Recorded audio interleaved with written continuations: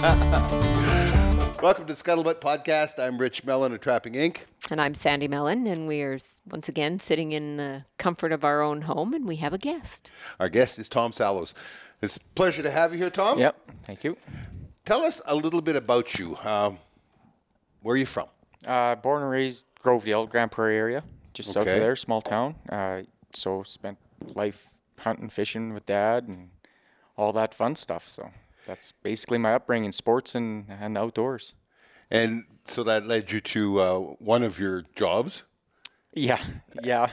I started Mountain Adventures, it's called, and it took me a while. I'm outfitter. I have been for, I think this is my 10th year I'm going on.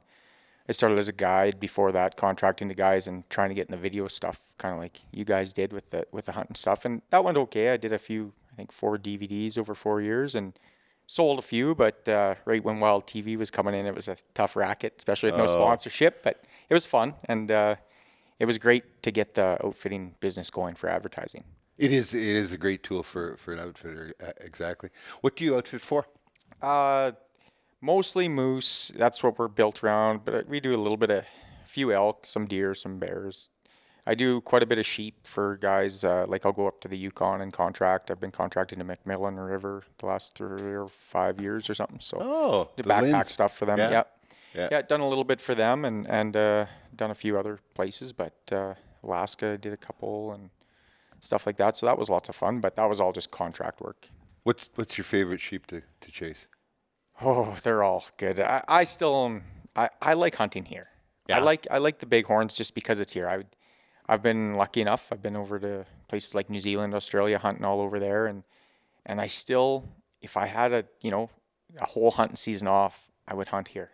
Yeah. I think, or at least in the northwest. It doesn't really matter. I love the Yukon, love BC. All that's the same kind of thing. Sheep's a sheep to me, whether it's a doll or a bighorn or a stone. Yeah. Or desert. You didn't mention desert. No, I've never done desert, and I don't think I ever will. I don't really want to. Not that bad. Closest I'm ever going to come to that is that I know people that have that kind of money. I don't. Yeah, and even guiding it. I mean, I just, like I said, I'd rather do bighorn hunt here or go with some friends or whatever it is. I like this country. Yeah, I don't disagree with you on that. When we first started, we've been doing TV 20 years now, like we started the hunting show 20 years ago. When we first started, it was possible to produce 13 episodes right out of Alberta. Oh, it was actually, it was never easy. There's no such thing as filming and easy, but no. I mean, like even me, I was doing all the editing, producing, and I was able to do 4 DVDs 4 years in a row that were well over an hour content, and that was everything edited down, and that was just me filming our stuff. Like the hunting was so good. Yeah. It was unbelievable for everything. Deer, both kinds, mule deer, whitetail, elk, moose. It was bears, like whatever, sheep. Couldn't do goats in Alberta, but with my guiding, I had a little bit of that come in and the other species. But there was 7 or 8 species we could hunt right here, and such a long season. And now it takes you 5-6 years to draw a moose. And well, at the least availability used to be around, right? And access we talked about that just as you were arriving, right? The access into some of the eastern slopes here, it's not so good anymore because some of our friends out there with big tired ATVs Yeah, it's definitely changed even in the last, since I've been an outfitter and then a guide before that, but the last, I would say 6 or 7 years, I've really seen a change. I think it was 2006 we had that terrible winter. Yeah, 6-7. And at least where I guide, it was brutal. I bet you we lost 90% of our elk and deer. We went from seeing 30 or 40 deer a day just when you're cruising around, just in the ditches and out in the cut blocks and stuff. Like you might just be going camping. And in a 2-3 hour drive, you'd see at least a dozen deer on the way out. And now, and these are bush deer, like this isn't fields. And now, I don't even know if I seen 5 or 6 all season last year. Like it, and they just start coming back, and you think, oh, here we go, and then we get another, bad winter. But I'm hoping the predators are at least down a little bit, so they have a chance to maybe come back somewhat what they were. I don't know if it'll ever get back to the heyday, but. Well, you see, I mean, I was born and raised here as well, and we never ever did have those heydays. We had that anomaly that happened the late 90s and the early 2000s, and, 5-6 years is all it takes for those deer herds to get like that, right? Yeah. To get that big. When we were building this house on this quarter section, of course our roadway and our power line here were all brand new. And it was nothing to walk out as it was getting dusk in August and look out, and there'd be 40 whitetail out there, and there'd be 25 mule deer. Yeah. Every field just. Yeah, and that was just here living on our quarter, and then we had that winter. We got 10 feet of snow that winter, and it just decimated them. And then we'd have an easy 1 or 2 winters, and then we'd have another big snow. We had lots of snow last year. Again, so I mean, it's got back to the way it was when I was younger, where we had lots of snow and we had tough winters, and I don't know. You have to have all those stars align for that. Yeah. That kind of population growth and trophy potential, right? Well, and you're absolutely right. Like, I remember when I was a young kid, even the moose went through a rough patch where right before they put it on limited draw, it was hard to get a moose there for a while. And before that, it was really easy when I was really young. And then it just kind of got a lot harder, and then they put it on draw, and then it was better than it had ever been. And now it seems to be like we went through a little bit of a lull lately. Luckily, there's still, we have great moose here, and we managed to do really well, and now it seems to be on the way back up. I'm seeing more calves, seeing more young bulls. There's a period there. I think what happened, at least in my area, was there was a gap. We had a whole bunch of old bulls, so even when the population was down, there's lots of old bulls to hunt.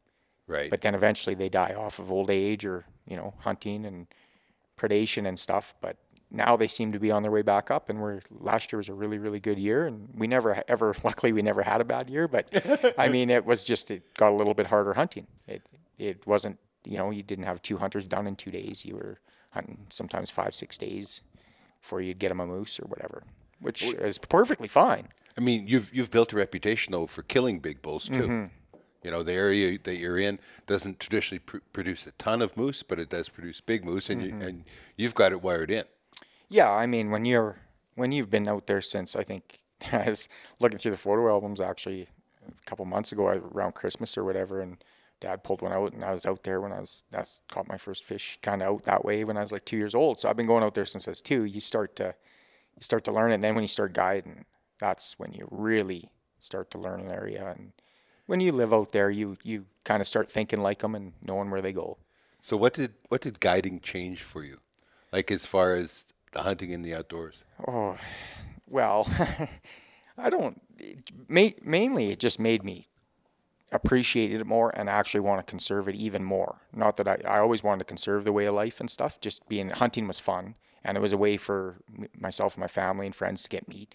We never bought beef. We always, that's what we did. We went hunting every year, filled our freezers, and that's how we got our meat. And we're really proud of that, and I had a blast and everything. But it got to a point where we hunted every day. Yep. And it almost got to the point it was never boring. But I went through stages, I guess. At first, when I first started shooting things when I was young, it was like, oh, I just want to get something. We wanted action. Yeah, Dad, shoot him, or it was legal to get him or whatever. And you wanted that excitement, and then it started to get where you started trophy hunting a little bit. Yep. And you set your bar. Oh, I'm not going to shoot a whitetail unless he's a 140, or an elk unless he has 5 points or 6 points or whatever you might do, right? And then after a while, it kind of got to where I personally have a lot more fun guiding than I do hunting. I would much rather see someone else that doesn't get to experience that take that animal, and I love the work part. I've never guided per se. Mm-hmm. I'm sure you've guided lots. I've taken lots of family hunting. Be careful. But I tell you what, it was in the 80s when they brought out the draw for moose tag. Mm-hmm. That was devastating to our life. Mm-hmm. And because we went moose hunting every year. We had this whole culture of moose camp, and I had boys and brother and friends, and we'd have this big camp, and we'd go out there, and there might be 8, 9, 10 of us every year, and we get 2-3 moose, right? Yep. Yeah, it was fun. But it was a big event too, right? Like in preparation for it. I mean, he was always the cook, so he'd make whatever that we could freeze. You're on hard time when I'm the cook. Yeah, not really. Well, you got the planning. We'd bake pies and bread, and then your brother would bring fresh prawns off the boat Because he'd Vancouver. be coming from Vancouver. So. And he'd stop along the way and pick up pumpkins for the kids for Halloween and stuff. Good old days. Those were some good old days. That was one of the things that died when we went on draw. I understand the need for it. The last year that before we went on draw, do you know how many moose were shot in Alberta? I was pretty young then. He's trying to say you're old. I'm surprised you remember that far back. Oh! Well, I'll tell you what. When I looked up the records, they were chiseled in stone. But Yeah. 87,000. Oh, that's a lot of moose meat. Yeah. You know that, but that's a huge thing. It had to go to draw, and I'm glad it did. I miss those days. I wish we could all hunt moose every day, but there's just too many people, too much access. Well, we're just about 4 million people now in Alberta, and at that time we were Many less. 500,000. Oh, no, I don't think we were that small. Or a million? No, we were probably a couple million. Yeah. But No. Yeah, because Edmonton, Edmonton and have had Calgary were over a million always- for a long time. Yeah. Okay. But, there was growth in population, and this area of the country grew really rapidly. Well, see, those you tablets recall. were broke when I looked Yeah, it it's up. true. Well, and Moses and all. yeah, there is an end to it though, and it was a good thing bringing that draw in. It still, in my opinion, needs some work in areas, but What would you change? that's the hard part, right? Like you need to have enough opportunity for the residents, and there's a great industry with outfitting for myself. People don't get that, and they forget, like there's always this war between residents and outfitters, and then you got the sustenance, and then you got the environmentalists. Well, we're all bashing heads and spending our money fighting each other. We need to be, we all have the Cooperative. same goal. Yeah. It's to have more moose or whatever, more game. Right. We're using moose for this example, but I think number one, hunting licenses have to go up. Draw applications have to go up. We got to run it more like a business, and we got to start doing more for the animals. And that's why this is a big reason why I got into outfitting. I was like you. I wanted to hunt moose every year. I didn't care if I shot one or not, but I wanted to be able to call them and track them and whatever. But then another thing is too, I have a lot of invested interest now, and that makes me want to preserve that even more than I think the average person, especially someone like a city person or somebody that doesn't out there. You might get a hard time, whether it's trapping, hunting. You're cruel, you kill them. How do you want to save them? But we have more invested interest than anybody, right? I tell you something that really surprised me, and I mean, I was the definition of a Jack Pine savage most of my life. I mean, if you'd looked it up in the dictionary, there'd been me and my brother. That'd been the picture that they had. But when we got this last trap line, the sense of responsibility that came with it surprised me. Like, I mean, we're in a very active oil patch, and you're always on the watch out for something having gone wrong. And we've had things like a giant pipeline burst on our trap line, that kind of stuff. But that sense of responsibility, that wanting to protect it and protect it for the future, that really surprised me. It's an eye opener. It Yeah. really is. It's like it kicks you right in the teeth. You don't even see it coming, really.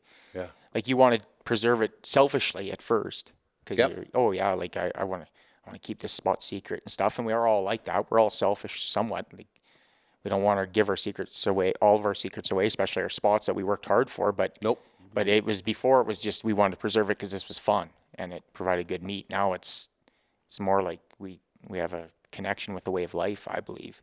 Yeah, I would say so. I mean, that's the thing that's kind of driven it home for us, especially on the trap line, is it's a way of life, and it's an appreciation. I think you trap as well.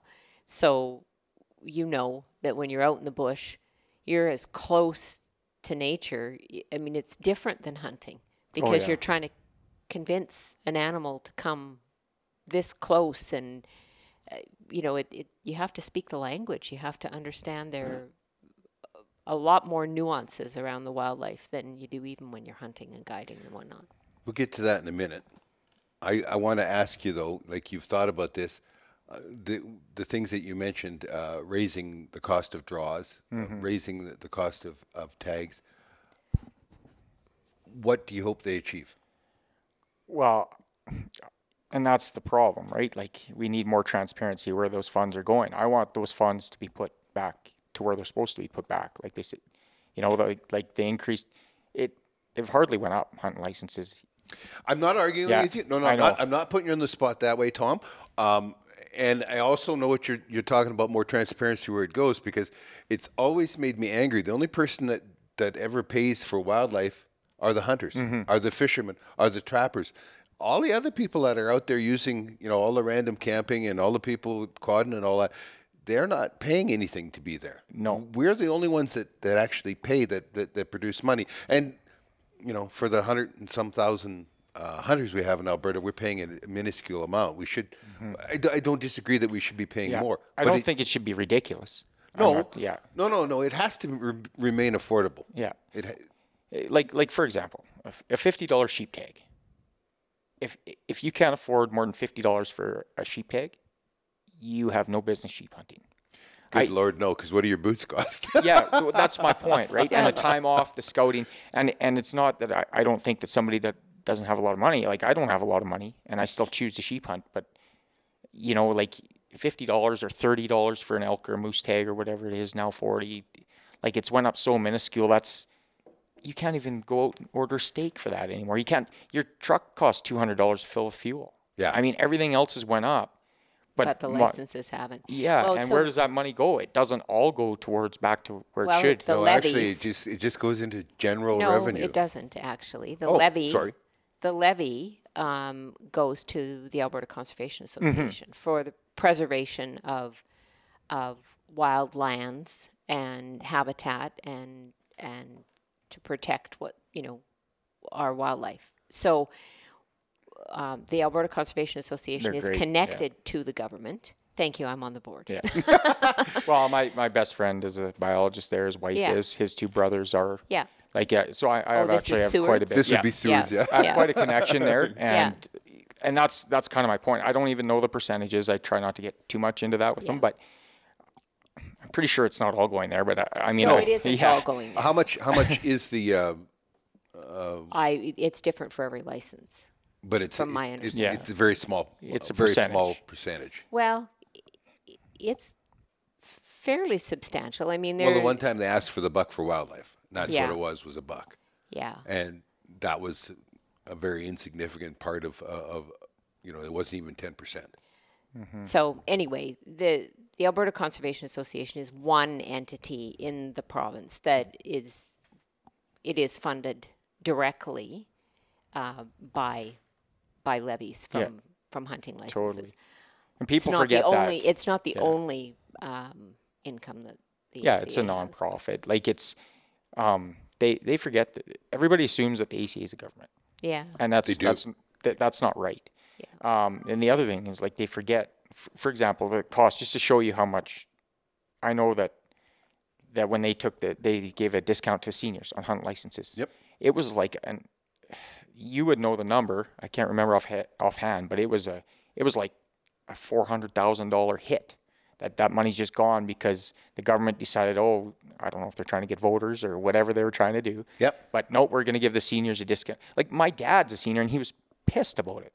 Well, the worst part is that they gave it away, but then the government didn't say the ACA will take care of that. No, they gave away somebody else's money. Yeah. Tell you what, open your wallet. I can give your money away. That's easy. I mean, and that's what they did. It's exactly what they did. So now all of a sudden there's 200, 400, whatever the money. It doesn't really matter the number, but there's a substantial amount of money there that could have went towards projects and stuff that we need, whether it's for trapping, because the ACA does a lot, or hunting, or whatever. So you start raising the hunting licenses. I mean, again, it comes down to me anyway. I know I'd get a lot of flack for saying this, but another $10, $15, $20 per tag, like, that's a lot of money in the end. Even if you put $10 on a tag and sent that all to the ACA or whatever, can you imagine the good we could do with that? And I think more than the tags, what's more important is the draws. $3 and some cents per draw. Well, it's ridiculous. It hasn't went up it's been that forever. It's always. I think it's a fine line though too, because I think then you can create other, best laid intentions is, you know, a little bit more, and that's great. I don't think there's You anything got to find wrong with that line. I know what you're saying. Yeah. because otherwise I think you turn people on the other side Where they're of the not coin. applying. Well, which is not maybe what we necessarily mean. that, but maybe they're poaching then. Well, and that's, that happens already. So, certainly it does. Yeah, that's a problem, and I don't consider those people hunters or outdoor. I don't think any of us do, stewards, and you know, criminal activity is criminal activity, whether you're shooting something that you don't have a license for out of season or whatever, or you're Stealing robbing from a the bank. 7-Eleven. Yeah, from the That, 7-Eleven. that's a big problem, though. Like, there's another reason to try to raise more money for it, in my opinion. I mean, we could go on for days report a about this. poacher kind of thing. Well, like a big reason why there's more poaching now is because the abundance of game has went down. People are spending a lot of time and effort compared to what they were used to. Mm-hmm. And they used to be able to go out and basically shoot a deer or moose at will, whatever they had a tag for, just go for a day or two. Yep. But now they're having to spend weeks and take time off work. And, you know, the family's at home and they're mad that they're having to take this much time. You better come home with something, you know, and then you got to draw here, but a general season or, you know, general area right next door. Yeah. It's pretty easy to shoot one here and across. There's lots of that going on that's the changes that I think need to be made in that sense. Like, well, we it's don't have mismanaged that way. we don't have as much enforcement available No. any longer. Well, there's either. less money, Well, right? There's not enough money. Well, It's Understaffed, underpaid. it's less money or being it's spent on the that. right way. Yes, that's. I mean, that's what I mean. Yeah. I know, like you'll probably as your trapping career goes on, you'll probably get to know more and more of the enforcement. You probably know a lot of them from your outfitting work and that. But the ones that I talk to, it's embarrassing what they spend on enforcement. Oh, you know, man. and They're yet, worked like dogs too. yeah, Yeah. and yet if you look at AEP, Yeah. you know, which is the department that Fish and Wildlife is under, there's 66 pages of employee names. Mm-hmm. Yeah, and yet enforcement is so poorly taken care of. well, enforcement isn't even part of AEP anymore, isn't it? Under They've changed it justice? somehow. Yeah. Oh, is it? Yeah. They're Wasn't going even through that aware. change or something right now. Yeah, there's something there. I actually was talking about. Well, they changed this their with name somebody. 3 times in as many years as well. Yeah. You know, But I mean, it comes down to money. So, Africa, it's been proven, hunters pay. oh yeah, It saved Africa. Yes. They're now taking animals out of the places where there's hunting allowed and putting them where there's no hunting allowed because they're still poaching where there's no hunting allowed. And Yeah, well, the anything that- photographers don't pay the bill. no, they Oh, don't. No, that's, I think that's a really important point because there's, you know the internet. It's full of warriors for wildlife, but they simply don't understand that when something has a value, Yes. people work to preserve that. Yeah. Right. Well, anything with a value survives in this world. Yes. Things without value don't. And I mean, perfect examples happening in Alberta. And I'm scared to even say this because we'll probably get off topic, but there's more grizzly bears being shot now Oh. than yeah. there was when there was a season. Yeah. yeah, And no one's reporting, even if they see, and people are scared of them. They're tired of seeing so many. And I mean, you think now, especially like Alberta, wake up, especially with BC closing. If you opened a very, very controlled grizzly bear season, gave away very limited tags, charged $50 or $75 to apply for that once in a lifetime tag, a couple $1,000 if you did get a drawn, and make it a slam dunk. And raffle a few off just like they do with the sheep. You'd be making so much, millions of a year. I can take you to the quarter section of Good Fair that they Yeah. can shoot it on. Well, that's another, like, there's some backwards things, I think. It could be managed better. Even the goat season, you know, they have all these great goat areas, and it's a once in a lifetime tag if you get drawn, but they don't let you go in all the best places and the easiest ones to get to. In my opinion, when you get drawn for something like that, it shouldn't be a gimme. Like, you should have to work for it, but it should be a bit of a slam dunk if you're willing to put the work in. Yeah, Like, a grizzly bear tag would be the same example. It should be open spring and fall. There should be the right amount of number given away. yep. And all that money, you could probably raise $5 to $10 million a year just off licenses and raffles, and you're going to get groups, and then that goes directly back to grizzly bear conservation. It's good for the bears. I've spoke with several biologists from the department, and they all agree that there should be a limited grizzly bear hunt in And Alberta I'm not right talking now. I would love it if there was some outfitter permits because we have beautiful bears and I could sell those hunts for a lot of money. But that's never going to happen. It's not about that. It's about trying to raise money to preserve it and Yeah, it was a political value. move, Yeah, both of in course, Alberta and just like BC. and in BC. Yeah, it's sad. Yep. It really is sad, and we all try to convince people. Well, we might have a change in government fairly soon, and I think we all know that there are some really good people, particularly in our area, that could be in line for cabinet positions where, maybe We'll see some common changes. sense could. Don't hold me to it, but common sense might, drift the flavor out of the there day. and be a. Well, I hope that the grizzly bear kerfuffle over the years at least leads to something positive in that. Like, Yeah. I know we were lucky enough. Dad got 2 tags before it closed, and we got 2, and it was awesome. It was, I remember those fondly, right? Of course. And our neighbor, and but it's just too bad. The worst part is that anything the government interferes with, whether it's the Dolly Varden, the mountain goats, caribou. the caribou, the grizzly bear, they screw it up. Yeah. And the first thing they do is they stop hunting and harvesting of it, right? Yeah. The first thing they do is they get rid of the hunting and harvesting. Because they're going to put it all on a shelf. And they're going to put it on a shelf because it's the hunter's faults, right? And it's not, because we've proven that those 4 different animals, we've proven that it had nothing to do with hunting over and over and over again. Well, to a point, too, hunting takes care of itself, and people forget this. That hunting, now, I just finished saying that I'm glad moose went on draw, and it had to. And it does, because there's so many people. But let's say you give out 50 moose tags in one WMU, or 100, or whatever it is. If the hunting's bad, I don't think you need to fluctuate once you figure that out. I don't think you need to fluctuate that number of tags up and down unless it gets really dire. Because if you give away 100 moose tags in that WMU and it's really easy hunting, probably 100 bull moose get shot. People can drive around or whatever. It's easy. They're all when the population's high. But when it's low, no, 40 get shot or 10 or 20, right? Yep. So people, when they're doing these tags, they forget a little bit about that. Just because you give away 100 tags doesn't mean 100 moose are shot. No, and well, I it's mean- the same thing with sheep, right? I mean, Yeah. what is the Well, success several rate? thousand sheep tags are shot every year, and 4 to 7% or several thousand are bought every year. Yeah. Pardon me, and 4 to 7% is the success rate for residents It's been like that since, ever. yeah, forever pretty much and ever. ever. Yeah.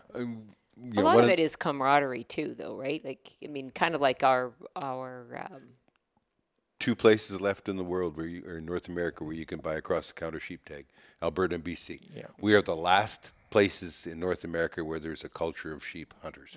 Where people sit around and talk about it. People go out and they do like we used to do with our moose yeah. camp. It's a special That's what I thing. was just going to say. Yeah. Is Yeah. that it's often, and even if you shot a sheep one year, you have to skip a year, but then you can come with me and And that's one change I would like to see on that. I mean, we get on this topic all the time too, right? And you get asked, and I mean, a biologist asking me, what would you say? And we've had everything from, the older the sheep, the less time off. And there's some good ideas out there. I've heard a really good one, if it's broomed, it can be 4/5, but if it's still got lamb tips, it has to be full curl, stuff like that. But I think we should leave it the same, except I think when you get one, to show that we're willing to do that, I think you should take more years off.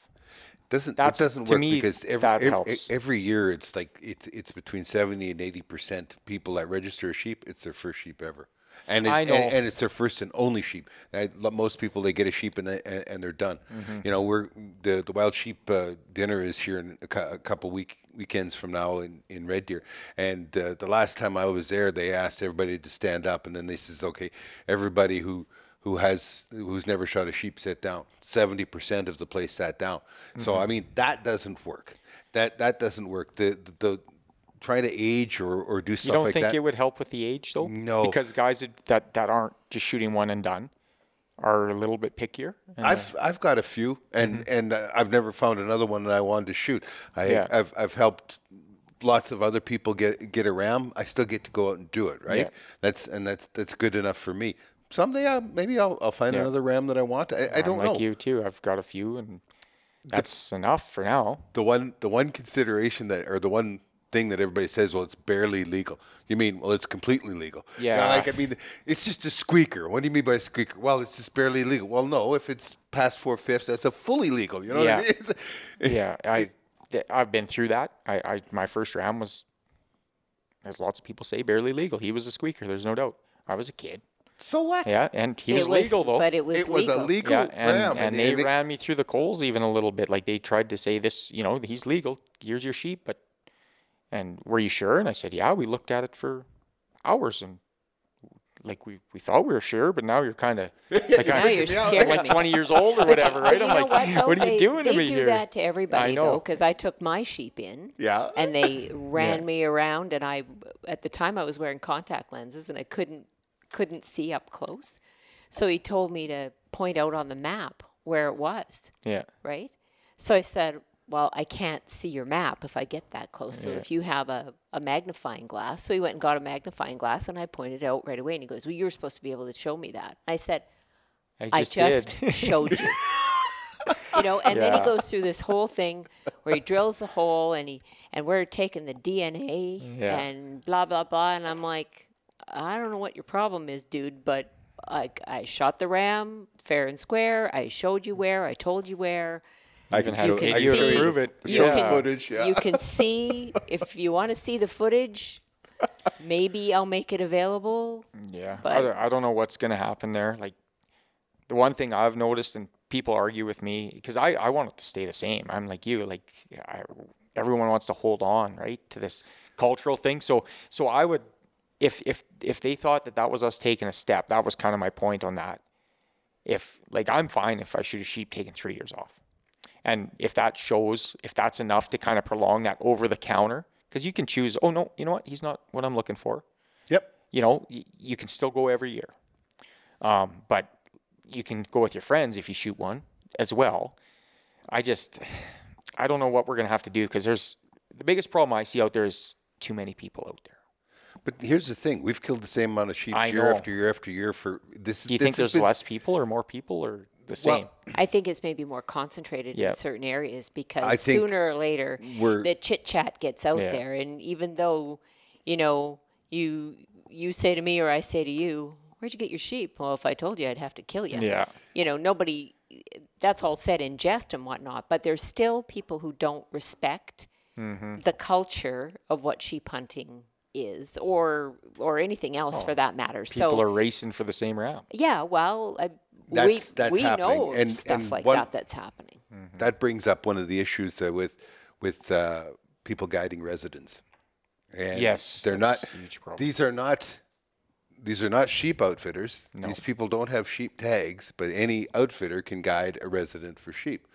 And there's a big business in selling information. Oh, and that's a good point. Like we've been, even as outfitters, because that's a big problem we've ran into now is the residents. We, as outfitters, we kind of call them rogue outfitters. They'll go get their outfitting license and just guide residents, which is legal. Yeah. But we're trying to push for the rule because that you should at least own allocations in that WMU, Absolutely. because then right now it's just there's a bunch of people stomping on feet. And Yep. and it's draw here, and you're getting that conflict. Like even Well, the I workers was out there, just gonna man, are say, seeing more people. It creates conflict, and Mm-hmm. where we've been lucky enough not to run into anybody, but our son who is Well, last year they're right in the middle. There's the, of course they're in that first week of sheep season, so the actual outfitter for the area is just there scouting, right? Yeah, He cutting doesn't- firewood. Yeah, cutting firewood, Yeah. exactly. You're sighting guns in. Yeah. Scare them into the timber, boys. watching everybody else chase around, Yeah. and then in comes the resident guiders and guiding these guys, Yeah. and then there's Matt and his buddies, and so it's foot race in the morning Yeah. and all that kind of stuff, and And then you and got to it be came careful to because blows, it's actually, didn't Oh, it? lots of times it does. Not Yeah. his group, but there was a Yeah. couple of other groups up there, and there was fist fights going on. It was like, wow, where did we take the left turn? And well, then you've got the outfitter though, who's just watched that morning in the valley, Yeah. 7 rams died. Yeah. 7 rams that he has An allocation. For. allocation Yeah. for, right? He's and he doesn't have more right to those rams than anyone. No. else Nobody without was a saying he tag. was, but No. those people who are guiding the residents didn't Yeah. have allocations. Didn't Yeah. like I mean, If they want to hunt them themselves and put in the work, fine. Or well, go with their group. Matt but, says yeah. they walk up right at dark. Yeah. Right at dark, and they're looking at the GPS, and all of a sudden, oh, there you are. And he says, they say, well, where's the sheep? So they obviously had bought this information from somebody. They did not know where the rams were or anything else. Like, oh, that's sad. Yeah, it's not good, and like we joke about the fist fights and stuff. That's actually happening. Like that's not. It is. It's not really a joke. But the worst part is, this is where I see the problem, and that's again where I was kind of getting to. When there's too many people after the same sheep, it becomes a competition thing, and then all of a sudden that sheep, especially when you only have to take 1 year off. Well, if I don't shoot that sheep, Joe over there is going to shoot it out of that group. So I'm going to take him. There is a greed thing there. No, I know. There is a competition but you're talking thing about morals and ethics. Yeah. And we can never legislate morals and ethics. Those are personal. Yeah. I just, I wish there was a way to get less people. I think it's managing people. Yeah. True it is. I just don't see that working. I just, because I know people who I actually think we're not killing too many sheep. No, we're not. We have great sheep populations right now. Our population's as high as they've ever been. This year, matter of fact, our lamb recruitment's off the charts. Yeah. But you take a look at, people say, well, it's down from, back here. Well, do you take a look at how many times they made the Sheep River Sanctuary larger? We lost Galatea. We lost all of these incredible sheep hunting areas. We're actually killing more in proportionate or prorated now, more rams than we ever did. Because we've lost so much area and opportunity, and yet we're still killing, that 180 to 220 worth of rams every year. And people forget too, they get mad because there's people sheep hunting that never have sheep hunted. It's become Hollywooded. Back even 8-10 years ago, the sheep hunter sheep hunted. Yep. People would experiment for it, and screw this, or they get hooked and they become sheep hunters. But now everybody wants to sheep hunt, and that's it's sort of like the brass ring, I guess, right? Like people want, if you're gonna hunt, then you hunt the most, elusive or whatever, and they want to brag about how hard it was more than anything, and they want to post on social media, oh, this was the hardest hunt ever, when really they don't necessarily want it to be. I don't want it to be. Yeah, I mean, so we're getting more people spreading out more, or not. Well, there's more people, so they're not spreading out more, but there's more area getting hit. I think some of those little sanctuaries. That's what I see anyway. I just seems like I run into a lot more people. I know when we first started, when we were just 18, 19. I started when I was 12 with my dad.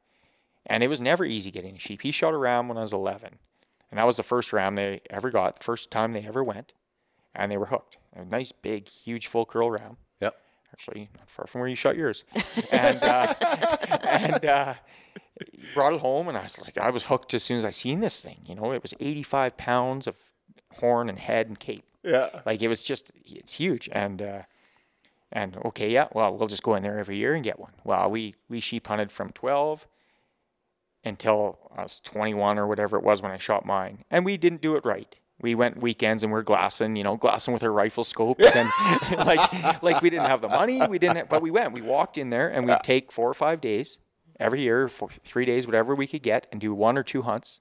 And that was it. And we'd go and we'd run all over Skyline and didn't have a clue. Nope. But, and most importantly, didn't have the equipment. And we did that it took till I was 21 or 22 or 20 or whatever the heck it was. I can't even remember. That was the next legal ram we seen. Yeah, so when they're running me through the rings, well, I'm getting up there. When they're running me through the ring about that ram I shot, that's what I said. I said, well, listen, I've been following my dad around there since I was 12, and my dad's with me. This is something special. I scouted this area. I found him before the season, and I always said the first legal ram I seen was going to get it, because if I had a chance to shoot a legal ram, I'm going to shoot them because they're so hard. This might be the only one I ever have a chance at. Yep. After 10 years of walking around, not even seeing a legal ram. Yep. We were learning, but we were moose hunters. Yeah. It's an education bought with shoe leather and sweat. Yeah, we were hunting them, walk over and peek over those cliffs and hope he's there at 75 yards. Like we'd hunt different game. We didn't sit in glass. We didn't have I remember for the first 6 years I had a monocular. Yeah. That was my binoculars, a little freaking monocular, right? So it's all fun and games until your toenails fall off. Right? Yeah. And we'd go up there and it'd be a weight loss program, and we'd look forward to it though, even though we we'd get a few U draws and we'd shoot U's when we get drawn, and that was great. But it was hard. That's one of the things that we need to bring back is the U draws. Do you realize they're still there, but they're sure have scaled the tags back? Or is it just more people are applying? We used to kill 10%. 10% with the U's. We did a 10% U harvest every year, and our ram population was larger. And I think that's something to do with a little bit of horn growth too. I've always believed that. There's only limited winter ground. Yep. And it's getting more and more limited as we have the aspen encroachment, that kind of thing. It's astounding. Yeah, I got a kick out of you talking about the weight loss program. When sheep hunting started to get really popular, well, we'd been at it for quite a while, and people would then come up and talk to you, and they'd hang on every word, and they want to know what's the best sleeping bag and the best clothing. Sleeping bag? Yeah. Who has a sleeping bag? So it's funny. I look at them and I'm thinking, this guy's going to have 900 pounds he's going to try and pack on his back. And I look at them and I said, listen, none of this stuff's great. Yeah. But it's going to keep you alive. That's all it is. It's a survival. It's just barely going to keep you alive. Like, you don't take a toothbrush. You don't take anything. Like, no, it's too much weight. It might weigh an ounce. Yeah. But you put 16 of those ounces together and suddenly it's a pound. Yeah. And that's just, And when I was guiding there for a while, it was like, and I was getting into the video, so I had the cameras were never this small. You remember them? Oh yeah. And hauling them around, that's one thing I did do is I bought Dad a Dall sheep hunt he always wanted a Dall sheep after he got his bighorn. Right. And I saved money, and actually me and my sister and my mom got together and paid for part of it, and we bought that for him. And I went with him, and I got a bit of a deal on it if I went and filmed and helped guide or pack or whatever the label is, eh? And we went to Alaska, and that was something special. But it's so much weight. Like, a person doesn't realize you're like, I was lugging 100 pounds. My dad was, what was he, about 60 or just under 60 when we went, and it was a backpack only area. But the sweetest thing ever, we did that and found the ram, and he ended up shooting a book ram, but we didn't really care about the size as long as it was a good representative. And then we had to sleep there on the side of the mountain under a tarp right on a glacier and look across, and the moon's hitting the glacier on the far side. And oh my gosh, that just gives me shivers. It's just so beautiful. Actually, that video is actually on my Vimeo page or my website, and that's still one of the ones that still gets the most attention. Everyone says that's special. It is special anytime, and it's so quiet. Mm-hmm. That's what sheep hunting is. Well, that's what it's supposed to be. It is supposed to be, but people who've never done it don't understand the power of the silence, because it is deafening, right? Do you remember that valley that we shot our goats in? Yeah. And there was 3 glaciers in there. Yeah. And it was just you kind of forgot what you were there for. Oh yeah. Because you start looking around and it's like you just absolutely forget that. Oh, I'm supposed to be looking for those goats or whatever, right? Because it was overwhelming, and we've lived this stuff in all our life, right? You remember who you were with, and funny things that happened or not so funny things that happened when we came down off the mountain with those 2 goats. Yeah. And I'm trying to follow him, and it's dead dark, and there isn't a path anywhere there. And you know what happens when I had probably 150 pounds on. Yeah. Because I had a full Cape goat and all that anyway, you know what happens then in the mountains? What do? You find the muskeg and the balsam muskeg, right? It's like, that's worse than climbing. Yeah, way worse. But people forget that. So I know you get questions lots about this. I sure do. I get emails all the time. We're posting pictures. Well, we have to post pictures to sell hunts. And like if you're doing it for, why are you shooting big ones? You should be doing this for meat. And don't forget that about trophy hunters. Trophy hunters use way more than just meat hunters. Yep. We shoot an old bull, and then we have, like, if you look around here, all these mountain animals. Every time you look at one of those animals, those memories come flooding back. Oh, yeah. And now you've used the cape, you've used the antlers, and people think we don't eat them. Yeah, we have to take all the meat. Yeah. You have to take every ounce. Absolutely. And why wouldn't you? It's healthy. It's delicious, and it's you know where it's coming from. Yeah, I don't understand that and I guess they just don't understand. Well, they don't, and sometimes the best thing you can do for you and for them is just not have the conversation, because they want to fight. Yeah. They don't. They're not engaging with you to Yeah, that's right. understand. They just want to pick a fight with you. Yeah. And that's one thing, that we've learned in our years of and as social media has built to be what it is today, and who knows where it'll be next year, but we just don't engage with the people that you can't have a reasonable conversation No, with. you don't. You get a feel for them. And you just say, I don't. They're not going to wanna talk change about your this. mind. No. And And you're not going to change them. theirs. There's no So point. Let's talk about something different, eh? Yeah, Like, well, Yeah. they're just trying to be emotional, and today one of the obscenities of social media is that they can attach terrible connotations to things like trophy now is a terrible thing to say. Being rich is a terrible thing. Being wealthy is a terrible thing.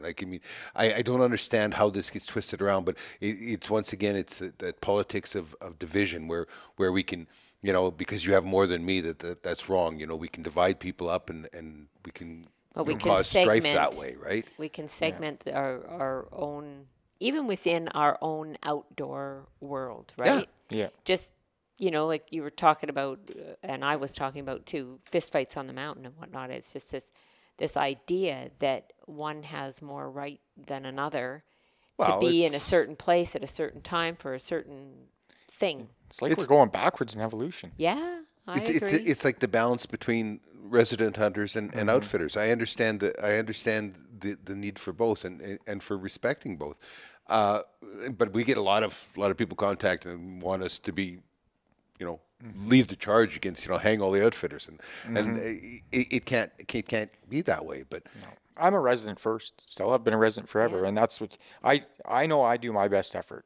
I run into people. I get people following me, trying to figure out things from pictures and videos and stuff. And sure. I can tell right now, like I put stuff in there to mix people up on purpose, right? oh yeah, Yeah. But the odd person figures it out, or you stumble upon them, and all you can do is actually met one of my best guides doing this. They were in there, and he kind of joked about it. Finally, we found one of your spots. And I was like, okay, well, Good where are you for guys you. going to hunt?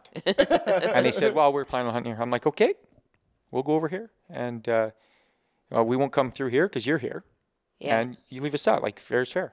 Oh, and they couldn't believe it. Yeah. And they were like, you know what? That's a pretty good move. And we've had our fun here for a couple of days. We're going to go try a different area. Have at her. It was amazing. But up to that point, they were looking for a fight, weren't they? Well, they were just to see what would they come were of it, I excited almost to see me, I think, because he had kind of followed me around a little bit. So, Oh, okay. but like, oh man, this is the right spot, kind of, or one of them, or whatever. But It's I the mean, pot it of doesn't gold at the end of necessarily the mean it. rainbow. It just, but no, we developed a great friendship. So things can, as long as you're willing to work through it. I mean, there's lots of game out there. It doesn't mean they're going to be standing right there. Well, I think it's not all at the end of the road either, Yeah. right? Because we've run into that so many times. You'll be picking your way down, and somebody will just go roaring past you because they're going to get to Yeah. the end of the road first. and then you get one. And then Yeah. you get one because They see you on the way back, eh? Yeah. I can remember I wasn't very old when I first learned that lesson. My father and I, and those days, you drove around in a pickup. Like we did have pickups back then. I was maybe 10, 11 years old, and That's what they called a horse and carriage. anyway, people get up behind him, and we're going down the. I don't even think the road even exists anymore. It used to be the Big Mountain Road down through Big Mountain Yeah. Creek, and anyway, we stop. Dad says, "Oh, let's just pull over and we'll have pour a cup of coffee." So he pulls over and I'm pouring coffee as these people are going by, and of course I'm a kid. I'm all excited. It's morning time, dawn's just breaking, kind of thing. These people all go by, and he says, "Well, we'll just sit here and wait, and the dust settles and that." And we're sitting there, and I'm just antsy to get going, and a cow and bull walk out. Big mistake. Yeah, right there. We're done right there. It's pretty bad when you got to move it out of the way on the road when other people are coming back, eh? But that lesson stuck with me my whole life. Is like, why are you in a rush to be over there?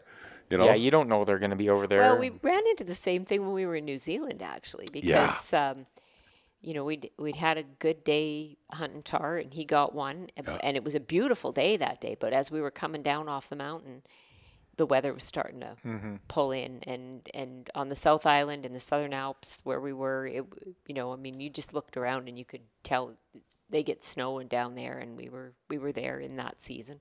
Yep. So we started out the next morning. A big fog had rolled in, and it was drizzly rain and whatnot. But our outfitter was just head down and going up the mountain. And Richard's like, Neil, we should probably slow down because we can't see. Well, 1 minute you could see 50 yards, and then you might see 300, and then it goes back in. Those Kiwis are nuts, though.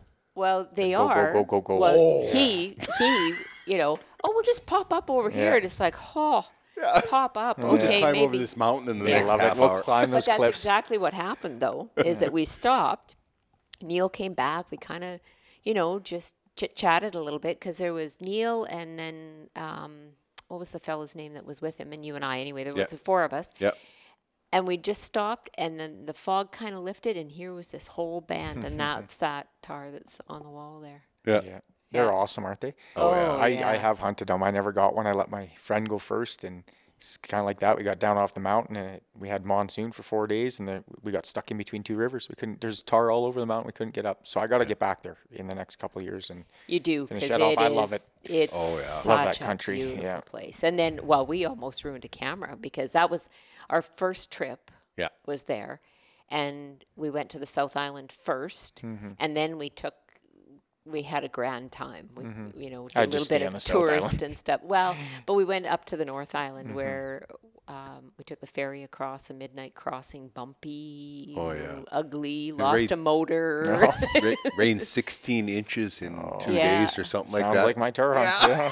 Yeah. I was like, I couldn't believe it could rain that much. We literally crossed the river, and it was not even the width of this room, and not even to our knees in the deepest spot. And we got up the next morning after getting back. It started to rain right when we finished boning that thing out. And we got back. It was a 2-hour walk back and just lightly raining. We got up in the morning, and there was boulders the size of cars rolling down the river. I've never seen anything like it. And there's a river on each side of us. Wow. So That in was 4 fun. days of watching tar from there, and it was just kept raining, and finally it stopped, and we still couldn't cross. I tried, and it was something. But that's beautiful country over there. Oh, That's yeah, so fun. it sure is. So, you recently purchased a trapline. Yes, I did. And tell us a little bit about where it's at, how big it is. It's not a real big one, but it's big country. It's pretty long and narrow. It's right along the BC border, so it's fairly remote. It'd be kind of south of Grand Prairie, along there. So I guess closest. It's almost closer to Tumbler in a weird way. Yeah. Okay. Or not closer, but it's that way. But yeah, it's only 1.6 townships, but man, it's a lot of country to cover, and it is the funnest thing I think I've ever done. And maybe it's just because it's new and it just expands this way of life, but I never seen myself as a trapper. I was always interested in it. It's kind of funny how I got interested in it. Is my dad's best friend who helped raise me hunting and got me into all that stuff, as he was a big time trapper. And I was so busy playing sports in the winter and stuff. And I'll go next year, thinking that. And then as I got older, I got busier and still kind of kept putting it off. Yeah, I think I'd like to get interested, but why would I ever do that? I got to concentrate on this outfitting, and I can't make any money trapping. And I was missing the boat. He was a great trapper, and then he got really sick actually, and got Lyme's disease and ALS and passed on. And then that was when it was kind of kick-started me. You can't hesitate. No. In this world, No. you can't put stuff off that you might be interested in. So I started kind of kicking some tires and waiting for a line that fit me nice, and finally this one came up. I actually tried to work on it for 2 or 3 years, bugging the guys and stuff, and then all of a sudden I got this phone call, and we're selling the line. Okay.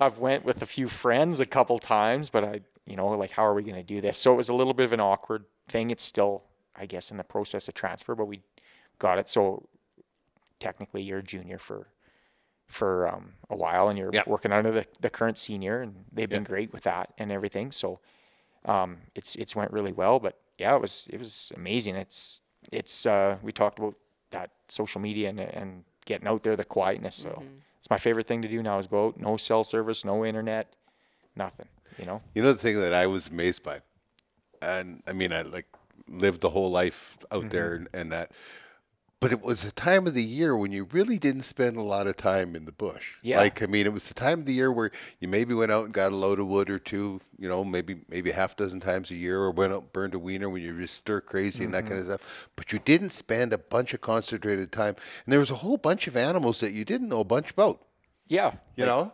Like, I'd for seen me, 2 marten in my life before then, or Yeah. whatever, right? well, I've seen them. I've Yeah. seen them, but they, you know, it was a rare thing. I didn't know much about them. Yeah. You know, because it just wasn't. It never was in the wheelhouse, right?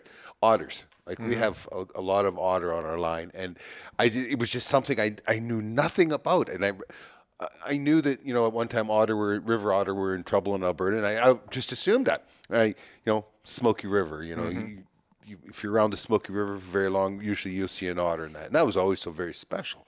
So when I got out there, and all of a sudden, you know, here's these otter tracks through the snow. It's like, they're out in the snow. Like, Yeah. I mean, it was such a shock, right? Yeah. There was just so much I didn't know, and I cannot tell you. I mean, and maybe it's the same for you. I cannot tell you how much it has changed my appreciation of the outdoors, and how much it's increased my education about these animals.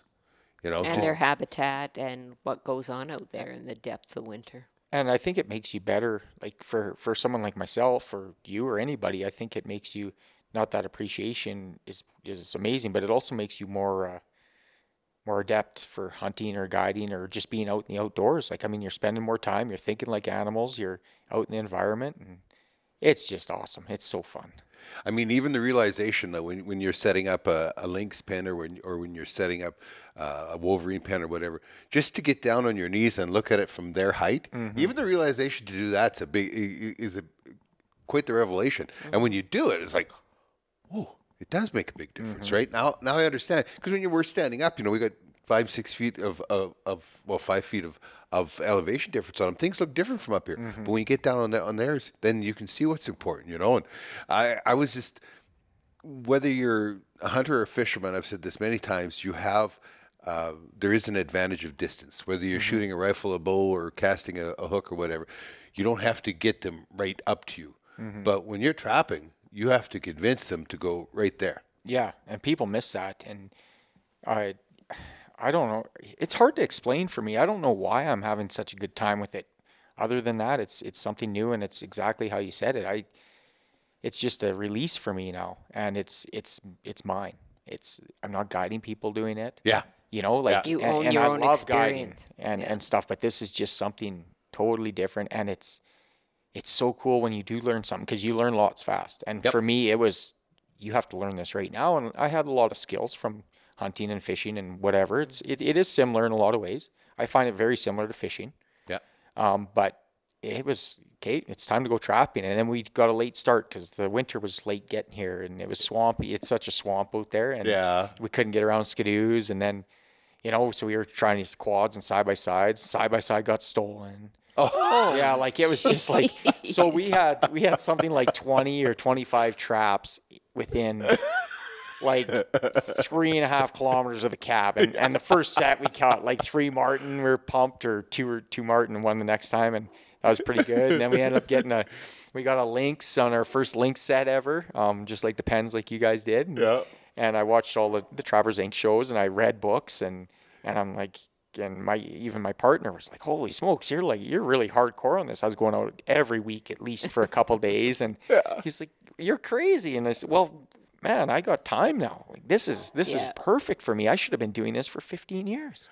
You know the thing. I mean, of course, if you're going to be a trapper up here in the north in the wintertime, you're going to learn how to do a lot of stuff in the dark. You know, and that, for me, the total relaxation that comes with that darkness, I don't know. Like, I mean, amazing. I'm out there and you shut off the machine and you get out, and it might be 2-3 in the morning, right? And you get out, and, you know, maybe the wolves are howling way off there, or maybe it's just dead quiet and the northern lights are up there. And it's just, you're at such peace. Like, it's hard to explain. And people think about, you know, how you know, how cold it is and how dangerous it is and all that. You don't think about any of that. Well, it's not dangerous. Well, there certainly is, you know, more danger in the darkness than there is Yeah. in the daylight, right? You're doing and things take longer. If you and, break down, it might be a long walk or whatever, and and the cold, you can never ever underestimate the the danger of cold, but it's just there is so much relaxation, and even though you go out, I don't know what your trips are like, but our trips, is 3 days, and I probably work between 28 and 30 hours in those 3 days. Yeah. You know what I mean? Yeah. And then you come back at the end of all of it, and you're just pumped up, ready. It's like Rested, it's like you've been on vacation, right? I haven't slept this good ever. Like I get in the cab and we got it's a beautiful cabin, and I could live there. I sleep so good there. I think it's away from everything. And I'm like you, but it's perfect for my personality, and that's why guiding works good for me too. I must have ADD or something. Like I can't sit still. Yeah. But then you're right. There's a calmness that comes with that. So I'll get up at 3, 4 in the morning, and away I'll go. And if my trapping partner happens to be with me or whatever, he's all mad at me because he's busy all week working. So it's more of a relaxation thing for him. Whereas I want to be a trapper. Yeah. I love the trapping is the relaxing part for me, and I give her, and I don't get back to the cabin until after dark, and I'm just giving her between traps and checking as many as I can, and he's trying to keep up, and he's getting mad. Well, we should maybe get going back. No, we got to get, let's go. We got time. Well, it's almost dark. Yeah, we got lights. Like, let's go. Yeah. And he's just he's thing laughing. on the front there. Yeah. Yeah, he's giving me a hard time all the time. He wants to go back and have a rum and play some cards, and that's great too. We do lots of that. That's part of it. You sit there and you play crib or that Yahtzee. camaraderie is And I like pissing them off a little bit sometimes too. Yeah, it's kind of fun. It works good. You know how to play crib. An outfitter that knows how to play crib. I'm shocked. Surprise, eh? I know how to solve a lot of world problems too, right? We're cruising along and it works. It's almost perfect when we're doing a marten check, and I love marten trapping. Yeah, I love setting for lynx too, but I mean marten is fun. It's relatively easy. Once you're set. There's no such thing as easy in trapping, but it's once you're set, you can give her pretty good. And I got a little narrower skidoo than him, and I'm used to going through bush. I'm just right through the willows and stuff that are on our lines. And here he is. He's coming, and he's mad, so he's chopping the odd branch. So I'm in there. I've rebaited or lured or checked or grabbed the marten, and by the time I get it all reset, I walk back to the skidoo, and he comes idling along. And away we go. I don't even let him stop, and he's just mad. But he might want to eat a sandwich or something. Yeah, and that's what I've been told by I have a few friends that are really good trappers, and they told me it's all about efficiency. Yep. Just keep giving her, and don't get them in too hard of spots. And so I like to keep moving. But that again, that's it. I'm weird that way. That's relaxing to me. That's what I love to do is just give her and put in a hard day. Yeah, that's him. That's me too. I have over 300 kilometers of trail. Yeah. And I will cover all of that in that 28 hours that I'm out there, So I don't have that much. My trap line's not big enough, but someday I will have. No, but get them cut. Yeah. You just keep going, but it's just I don't know. It's just so relaxing, and I love the thought process. I love the fact that we have so many different animals. Like I know we get because of of the TV show, and that we have the privilege of talking with a lot of people that are specialists. Like Morley with his wolves, and the different people that we've talked to, Ryan and Coyotes, and they have their animal. That is their animal, and when you sit there and listen to them, and that you realize that they understand the animal. They understand, that they can have a conversation with it. Basically, is what it amounts to. I'm not that good with anything, but I have a bunch of different animals that I'm learning pretty good on. It's quite enjoyable. It is. You start thinking like them, and I always used to bug my sheep hunters or moose hunters. Like, you want to get a moose first, you have to become the moose. That's something I just would joke around about. But trapping's on another level that way. You really got to think like that. Well, and the other thing is the people that you meet, right? Like we're fortunate in Alberta that we've got a really great community of trappers. And here, I know you belong to the local that we belong to, but we're a different group of people. And yet there's people from all kind of walks of life that we have a doctor. Yeah, we have a doctor. We have many oil field company folks. owners, that kind of stuff. Farmers. Yep. Bankers. Yes. Yeah. Well, I like how it used to be so secretive. And that was the thing. Like, as I read books and I talked to people, and I'm like, man, why didn't I hear about this? I give my dad a hard time. You know, he's telling me these stories. Oh, we could have had this trap line for $5,000, and it was one of, you know, but we didn't want to spend that much money back in the 70s or 80s. And I'm thinking, what? And it's not as if they couldn't come up with $5,000. And back then, the Lynx was going for $1,200. So, you know, and like, it was good money back then, but it was a secret. Yep. Yeah. Like, the trappers didn't even want it getting out that it was good to non-trapping people. And like, we were at a meeting. I don't know if you were at that one. I think you were. Yeah. And it was my first meeting and one of the guys brought up, or a couple of them actually said, you know, like, this is the problem. We can't keep growing, or it's impossible for us to grow and get more people interested because only trappers, you know, people that have trapped and has went down the line are the people that become trappers. And I actually had to stand up and say, no, like, actually, this is my first year and I've wanted to, but now I've decided I'm going to do it, and I did it. Yeah. And my dad never trapped. I grew up hunting and fishing, but I never trapped, but it's something I was interested in. And like, you can get into this. Well, and that has been one of the main driving forces behind Trapping Inc. was to share. Part of it was to combat, you know, the PETA stuff and the skinned alive BS and all that stuff. It was very important to spread the truth, because trappers were so secretive, as you've pointed out, and because they were secretive, people told lies about them, and they never defended themselves because they didn't want to Draw stand attention. up. Yeah, they didn't want to draw any attention. So that world's over. It is over, but the really neat part of what the feedback that we get through social media and direct, you know, emails and stuff is, you know, my grandpa trapped, or my uncle trapped, or the neighbor trapped, and you know, I'm into it now, or I did it when I was a kid, and I'm 60 years old now, and I'm getting right back into it. You know, it's just sort of reigniting what some people have known, and there's other people like that haven't had any connection to it at all. I never did. Yeah. You did. Yeah. But you know, it's a whole different world, and it's a whole different group of people that are involved. Canada was built on it. Yeah. Martin. Yep. You like the Martin. Oh, I love it. What The Martin season anyway, like everything. tell me some lessons you learned about Martin this year. Well, number one is we were talking about this in the basement, but I will never set another horizontal box. It's not that I didn't catch any that way, but we get so much snow out there. Yeah. And you know, like, I learned I don't have the mice. Right. Or not many. And which is a good thing in a way, but they eat squirrels. So, you know, for me, luckily, I can find the nicest big spruce tree with boughs, and I can put a Martin box on there, you know, head high or whatever. Yeah. They love running up that bark. I don't have to put leaners. It's, you know, Yeah. you can nail it or wire it to the tree, however you want to do it. So that's one thing I learned. The efficiency thing we talked about. Like, when we first went out there, we were just putting boxes on trees and trying leaners, and, you know, we had this little area that we could do, and we were just excited to do it. So we got out and set some boxes, and we got a couple, but, you know, that was a big thing, was starting to learn what to look for. Right. And just the country. And, you know, by the end of it, cause I was still up until I pulled my traps about 4 or 5 days before the season ended, cause I got busy, and I figured we had enough. Yeah. Kept track of all my, you know, did the book and everything for the ACA and all that. And we did awesome. 2 out of every 3 were males, and like, it was just, it just went perfect. We ended up with 28, which was I think we had 60 traps out only That's good. And for only part of the season. So I was pretty proud of that. My goal was 25. So that was good, but I don't know.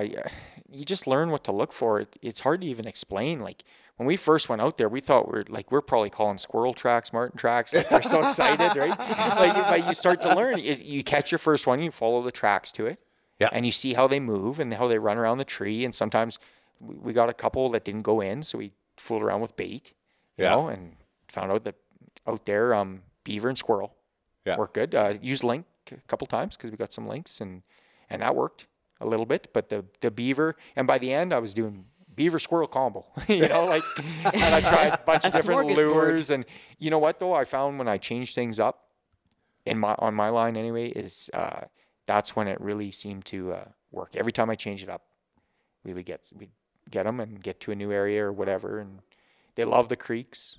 Yeah. Yeah, they Yeah. love running the Yeah. creeks.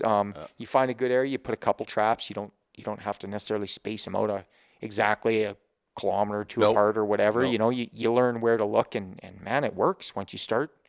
You catch a Paying few and you start, attention. yeah, and Yeah. that's why I like it like fishing. You watch where that fish is jumping, or you see what the bugs are in the water, and I always talk about fishing, and people talk about well, how do you know where the right spot is? I said, well, 10% of the water holds 90% of the fish. I said it's just like if you have somebody, you go to a party and you find people will be clustered against the wall or clustered around the couch or whatever. Nobody's standing right out in the middle of the dance floor. That's not the right structure, right? And it's the same thing with the martin. skinning was fun. I like that. Were you surprised at the size of track they have? Yeah, a little bit. Well, again, it's kind of hard when you get fresh snow. They look bigger and stuff, but they're actually quite big. Yeah, Yeah, like they are. Like that's what I mean. The first time we went out, it's like, oh, is that a squirrel or a weasel or a martin? And then, well, maybe it's a fisher. But by a couple weeks in, we had it pretty dialed in. I know, same thing. Like when we got a wolverine, we set for that. That's a pretty special one for me because I had that idea of building it, make it look like something buried it, and have only one way in, and built a tunnel in there, and had the trap part way in there, and all covered so the snow couldn't get it in, and put an old deer cape or something off one of the deer I shot, and some beaver in there, and that worked like a charm. But I got to take Dad out, and he kind of got to supervise while I built this and throw some ideas my way and stuff. So that's a memory. Like I'm going to get that thing mounted with one of my first links, and that's the memory. I'm going to keep that one for myself, and might be the only one I ever get. I don't think there's a lot out there. I know the previous trappers had never got them, but we set for that species, and we got them, and it worked. You're in the foothills, so I mean, there should be. There's obviously a few. Most of your trapline, if it's the one I'm thinking about, it's mostly like black spruce, right? Yep. Yeah. Swamp spruce stuff. Swamp spruce. Yeah. So, so you don't have a lot of hardwood ridges or anything like that, or no, not really. There's a few ridges, but that one's mostly lake and swamp, and that's why we couldn't get around it. And there's a couple river and creek valleys. Yeah. Like I know the river valley was dynamite. Like we had one spot that I think we got 12 or 13 of our marten off like a 2-kilometer run, and they just kept coming.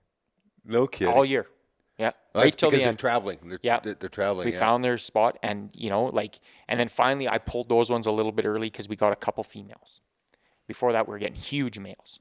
Yeah. And a few juvenile males. So they were running through there, and there were squirrels all over and squirrel towns and stuff. Like it was awesome. The one pole we put, you could tell it was a good one. Actually, there was a box left there from the senior partner. So he showed us, we've had pretty good luck here. So we went out there and we put a squirrel pole down from each side of the box and put the trap there. And we caught a couple. And then one time I came there and we had 5 squirrels on this pole, 6 on this one, and a marten hanging out of the box. Like it was like woohoo! Christmas morning. Yeah, actually, that was our best run. We did. I went out there, and that's the time I got my wolverine. I think we got like 16 or 17 squirrels, half a dozen weasel, 7 marten, a lynx, and a wolverine. Wow! All in one day check. Like it was crazy. So, any mink out there? Must be some mink on the river. I never set for any. Yeah. But there's got to be some, because there's some, especially along the river where there's some fish, and there's a couple of little lakes and stuff that have streams going into them with lots of muskrats. So I didn't bother even, like this year was mainly I'm trying to learn, and I really wanted to focus on marten and lynx and wolverine because it's fun. I got a few dog sets out there, but we haven't really, I don't want to educate them just yet. I think I got a little bit of learning. Is there a lot of wolves there? Not much anymore. There was a few years ago, even up to. But well, what happened? Well, game starts dropping. The wolves have to move on or die, right? It's just how it is. Exactly with our trap line. We have a lot of muskeg, a lot of swamp, so that doesn't support a lot of ungulates. I mean, there are moose there, but not a lot. Yeah. I mean, we probably haven't seen a dozen moose in 20,000 kilometers out there. You know what I mean? Yeah. But if there isn't the ungulates there, you don't have the wolves. Yeah, right? and it's tough country. I mean, even a moose isn't necessarily great food source for a wolf. They'd rather there's a couple caribou kicking around there and stuff. So there's There are some caribou. food. Yeah, there's a small herd there. Yeah. They go back and forth from BC, so you never really know where they are, but you see their tracks once in a while. And the old trappers had some notes in the book there in the cabin of seeing them and stuff. So that's kind of cool. You come in there, oh, there's caribou tracks. There is a couple alive still, kind of thing, right? Like, Yeah. That's I'm sure cool. I'll The run into 'em. history, though, like that booklet that you said too, right? Yeah, Like I've just that's- continued that on, and Yeah. that's the first thing I do when I get back or before I go to bed or whatever in the cabin is I fill out what I did for the day or that weekend or whatever, and it's going to be It's cool nice. to go back and read the whole history of it. So any cougar? Yes, Yeah. definitely. I've seen a few tracks, and I've seen them out there before I was trapping out there. Yeah. Yeah, not a lot, but there's not a lot of cougar are elusive, right? There's always more than you think there is. Well, I mean, and you're on that river valley. Yeah. I mean, the river valley is always a big feeder for the cougar, right? And we got a few links. Like, it's not crazy with link. Yeah, if you went back across the river, back towards like where there's logging and stuff, there's a lot more links there. Yeah. They had a really good year over there this year. I know some guys that own a couple trap lines there, and they were just it was slaughter. They so many links. Well, you probably don't support a big rabbit population on your side. There's a few, and that's Is where there? we ended up getting them. Like, Yeah. we only had 5 or 6 lynx sets out, maybe 7 by the end. But at first there was 1, and we got a lynx in the first one, and then we had like 5. We ended up getting 3 lynx, and we're only allowed 4. Your So, quote is 4. yeah, so that was pretty nice. We were hoping to get 1 or 2, and So you have quota on Fisher as well? yeah, just 1. Just one? Yeah, there's not a lot of Fisher there. We managed to get a couple. Yeah. So Yeah, we got one well, over, but there's Fisher- allowed accidental catch as long as you did everything. Like as soon as we got the 1, I took all the 160s down and just tried to limit it. And then the other one was like shortly thereafter. Yeah. I mean, it was a juvenile, so it got its head in a 120 quite easily. And Yeah.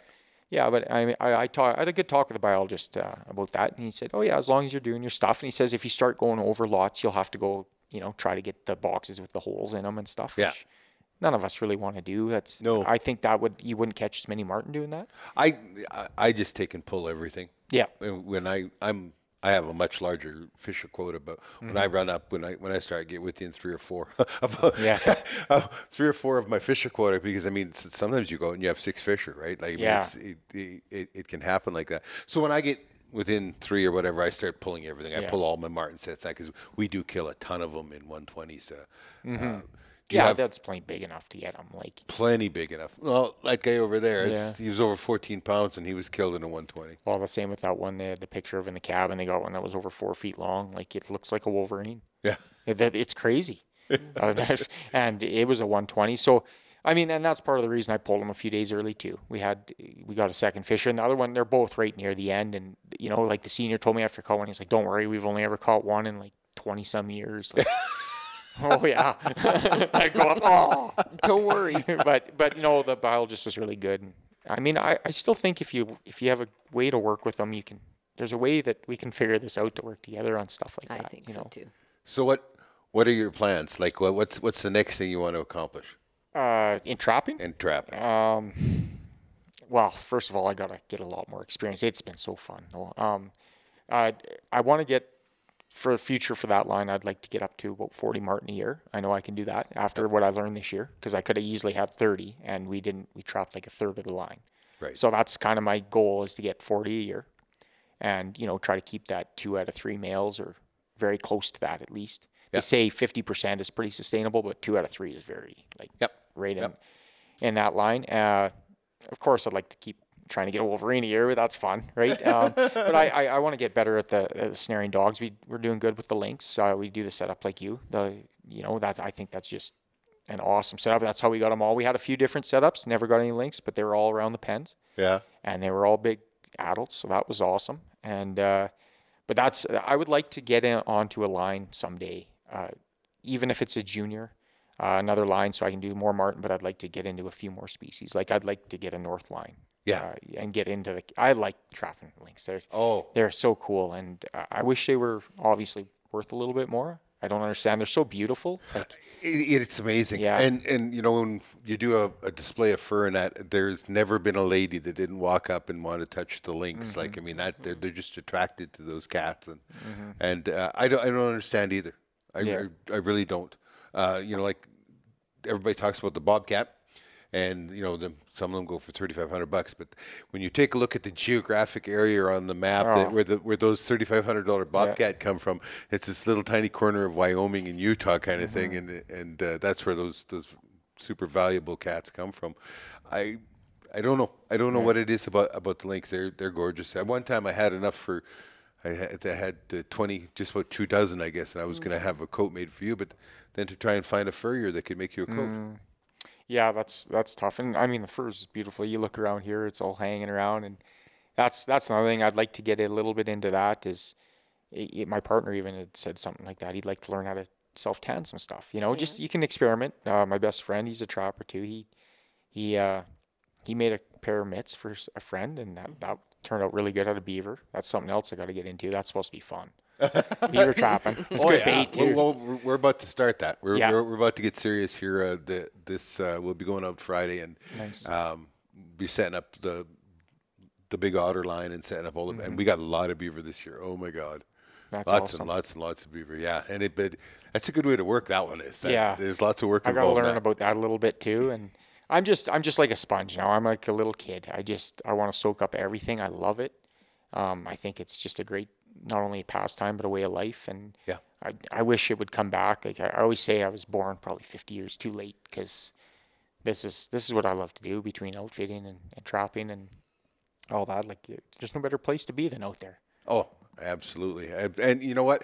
It makes me feel good to see somebody of your age being so involved in it, because sometimes you get to thinking that we're the last dinosaur. Yeah. And don't point at me when you. I seen that. Did they make dinosaur snares back then, or what? My kids, Footholds. my boys especially say that I was in on the last Stegosaurus hunt. I used to. Well, that's another thing in business we have, is a place to finish concrete. That's more Dad's business, but I've worked for him for 20 years, and that's what I always bug him about. Like we got to watch for dogs and kids walking through the concrete. Now, what was it like when you had to, shoot dinosaurs away? It's bad. I should get together with your dad. Yeah, but hey, he's 60. Is he 67? 67? Or no, not quite that old. Maybe 65. And he's still pouring concrete. I hope I can do half that. And I just felt like he kind of missed out a little bit. He did awesome with us. He took us fishing, camping, whatever, every weekend hunting. But I feel like if he would have got into something like this, and he comes with me once in a while, or hangs out, helps the guy out, and he just loves it too. So it's kind of cool. I hope I can do that for if I have kids, or friends' kids, or whatever, nieces, nephews. Share that a little bit with, because we have to promote it. I think it is dying, this way of life, in a weird way. Like there's lots of people that love it, but it's kind of like hunting, though. There aren't as many opportunities to get out there and do the things. It's because same thing. You were mentioning about, we could have had this line for $5,000 or $10,000. It was the same thing when Richard was a kid. Yep. Could have had it. But that was like 50,000 now. So. Oh yeah. Well, yeah, and I mean, we were raising a family, and that was the same. Like when we first got married and had our family. We were just busy trying to pay the bills and put food on the table. We couldn't think about at that time. Yeah, you weren't allowed to think about it. It just wasn't a priority. You couldn't have it a priority. Yeah, I mean, it was a dream, yeah. Right? And then when this opportunity is so funny, right? Because when we were looking at acquiring a line, it was kind of out in the country where you are now that really appealed to us. Yeah, actually, up by Nose Creek, and it comes out of Nose Lake. Yeah. Yeah, that was one line that we were dealing on, and that was where I wanted to be. Right. Yeah, that's Clegg owns that one. That's one of them up there, and then there's LaValley's own one. I don't know. There's a whole bunch of. Well, then anyway, we finished our trapping course and. Yeah, I'd been out of it for so long that we didn't. I couldn't we be didn't have grandfathered. any. Yeah. Yeah.